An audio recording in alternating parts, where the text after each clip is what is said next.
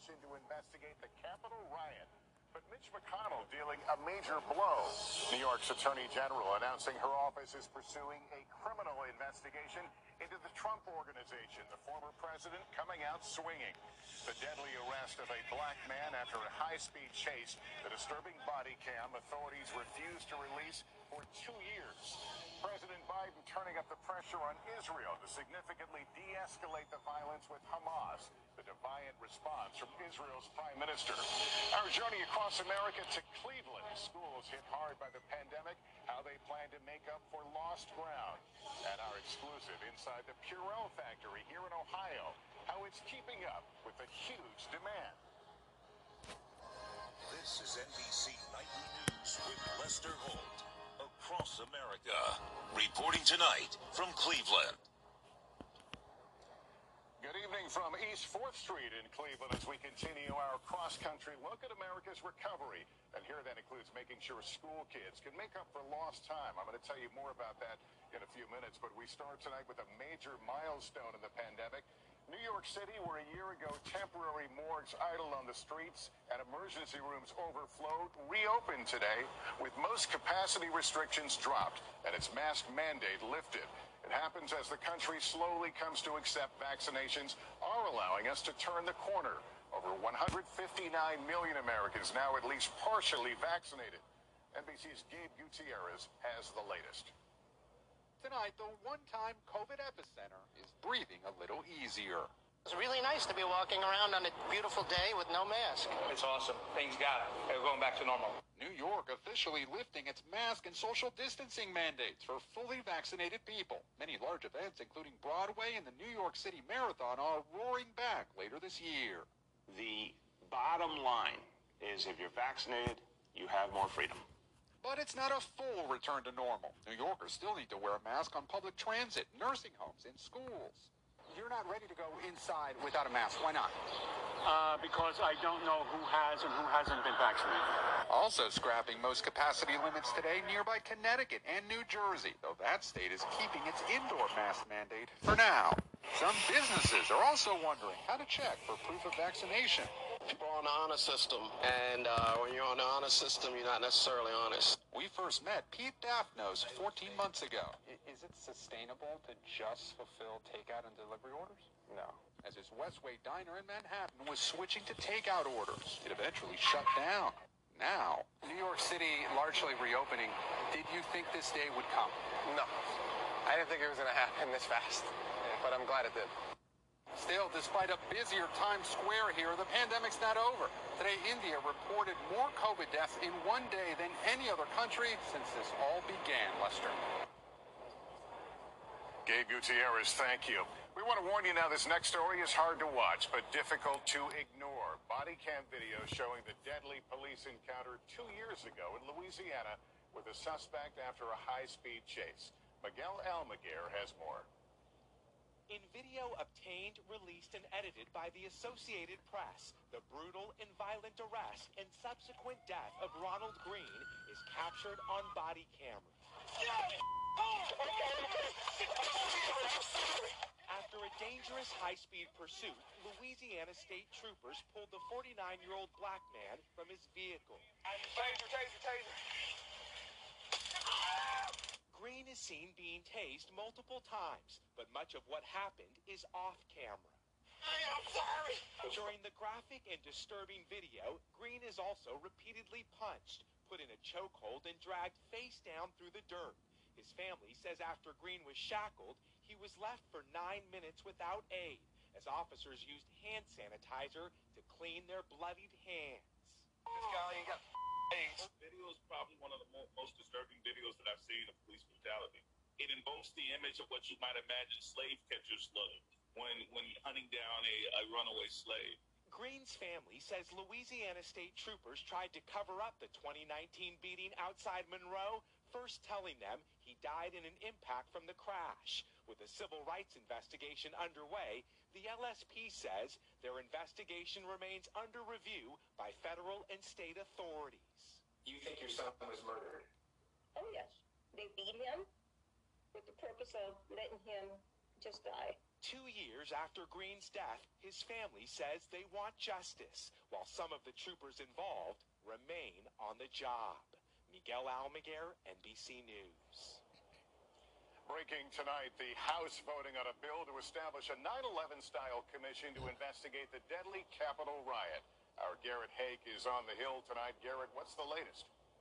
Lester, the House just voted to create a 9/11-style commission to study the events of January 6th here at the Capitol. 35 Republicans joined all Democrats in voting for this, a significant break with Republican leadership, including Kevin McCarthy and former President Trump, who opposed the commission. But it now faces an uncertain future in the Senate, where Minority Leader Mitch McConnell said today he opposes the commission as well. That vote could come up as early as next week. Lester? All right. Garrett Haake, thank you. Former President Trump is lashing out at New York's Attorney General after she announced a criminal investigation of the Trump Organization. With more on that, here's Kristen Welker. Tonight, new legal trouble for former President Trump. New York Attorney General Letitia James announcing we are now actively investigating the Trump Organization in a criminal capacity, along with the Manhattan DA. The original investigation was sparked by Mr. Trump's former attorney, Michael Cohen, who claimed Mr. Trump deliberately provided incorrect valuations of assets in official documents. Tonight, the former president slamming the investigation by the Democratic Attorney General as a partisan vendetta, saying there is nothing more corrupt than an investigation that is in desperate search of a crime. That is exactly what is happening here. Tonight, Mr. Trump's allies sending videos of James making anti-Trump statements during her 2018 campaign. Will you sue him for us? Oh, we're going to definitely sue him. We're going to be a real pain in the ass. He's going to know my name personally. But this from a former Trump Organization employee turned critic. He both felt that the laws were not for him, and he also felt that people that actually followed them had no creative insights. As for those campaign videos with James, her office had no comment. Lester.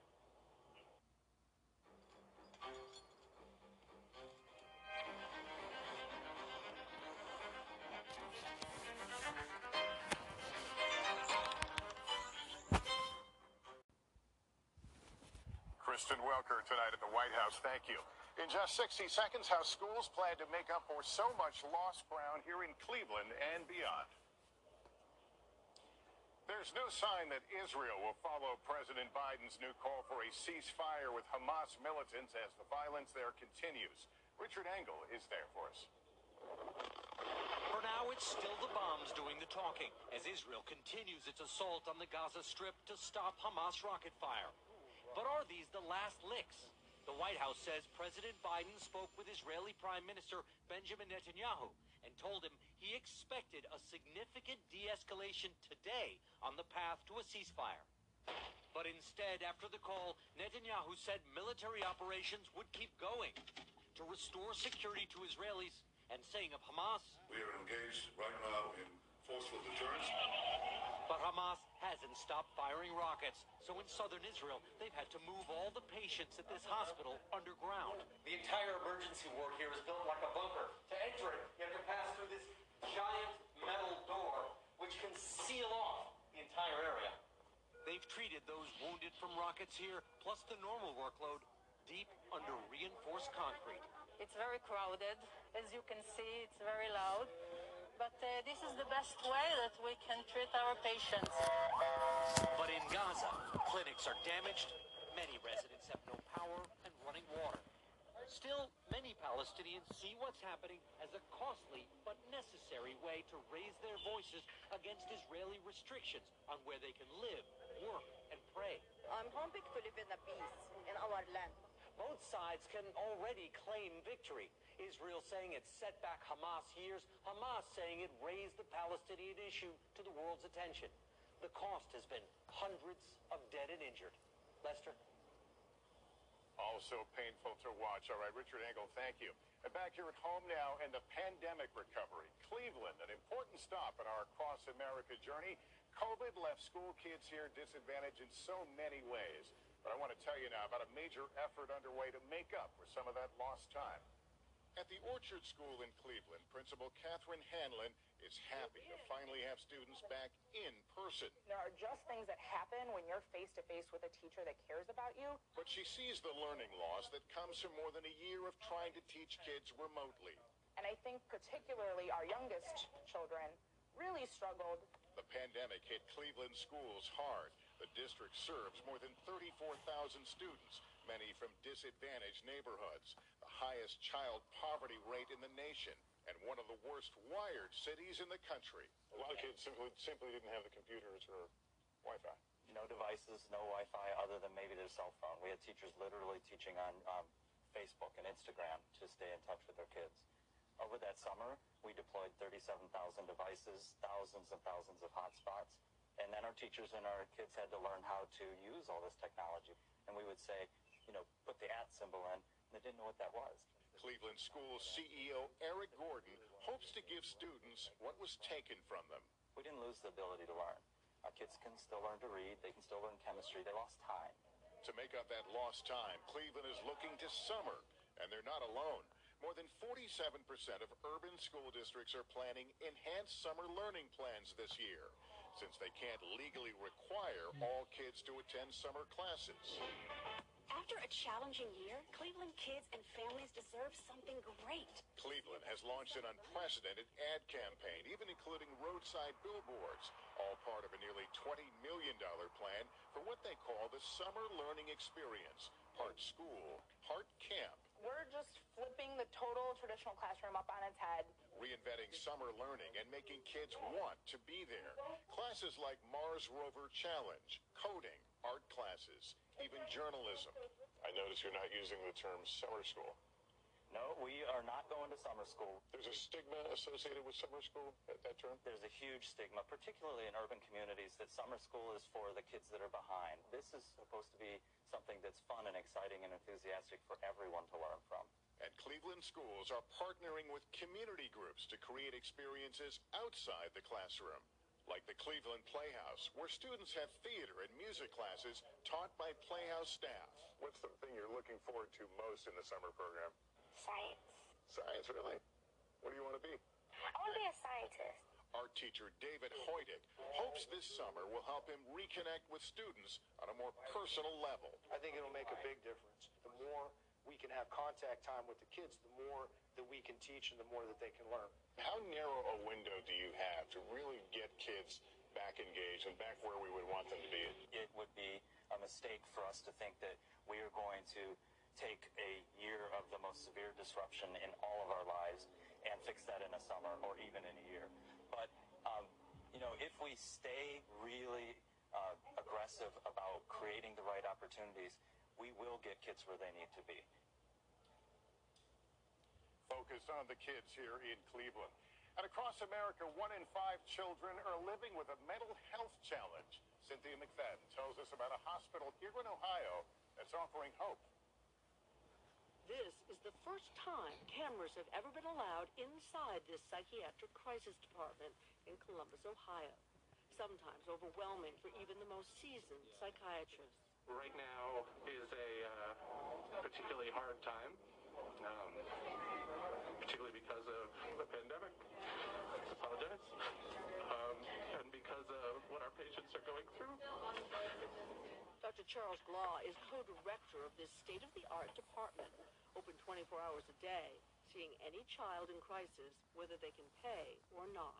The past year has brought a stunning increase in the proportion of mental health visits to the ER, up 31% nationally for those 12 to 17, and a stunning 24% for kids 5 to 11.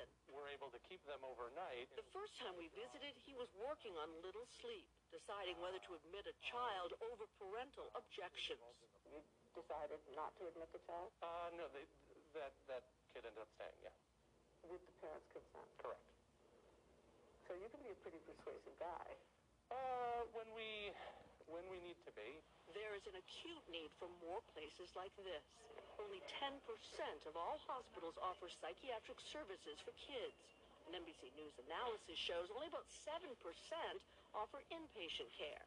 This kids-only psychiatric crisis unit is in many ways singular.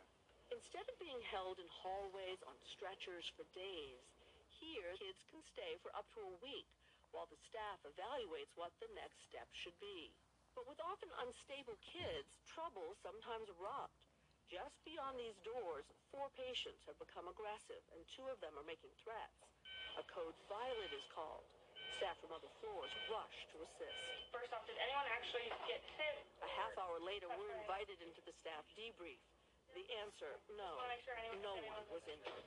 I think we did a good job allowing the patients to show that they were willing to de-escalate themselves. We provided that best outcome for these kids. No one had to go hands-on with them. Are there magic words to de-escalate? I think for me, a lot of times it's silence. Patients, I want to hear what they have going on. I want to know why they're mad. We have a lot of training in that, and then every couple months we're retrained.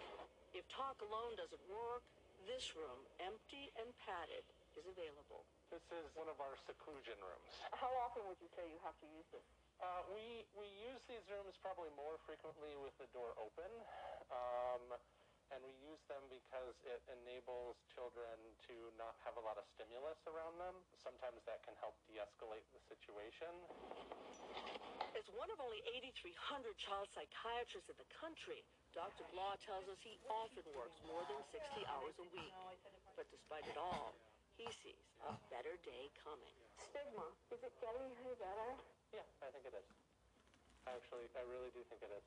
This generation seems to have a different attitude. I think so too. I'm actually very hopeful for the future. Cynthia McFadden, NBC News, Columbus, Ohio.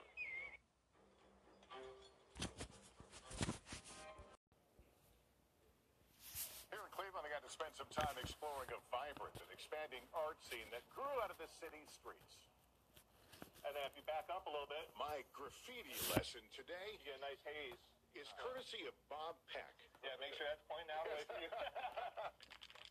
Born and raised in Cleveland, he's been tagging since he was a teenager. I was, hiding in the shadows and painting where I wasn't supposed to be.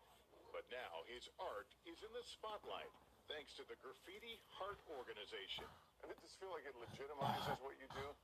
Yeah, I think so. I think when you get to actually meet the artist and interact with them and talk to them about their process, it just brings a new dimension to the art form itself. Even graffiti artists need an HR person. Stami Paul started the volunteer organization, which secures walls, permits, and provides scholarships. A win for artists and Cleveland. It brings community together because it draws people for the positive reasons, for the good reasons, and the neighborhood kind of looks out for those pieces once they're up and installed. Their latest installation is the vision of artist Stina Alea, who hopes her art speaks to residents. Do you feel like you're brightening Cleveland? Oh, absolutely. I think not only just brightening neighborhoods, but also allowing people a forum, a place where they can have conversation, or just really making people proud of their community. Lots of color on the walls here. That's Nightly News for this Wednesday in Cleveland. We'll see you tomorrow in Seattle.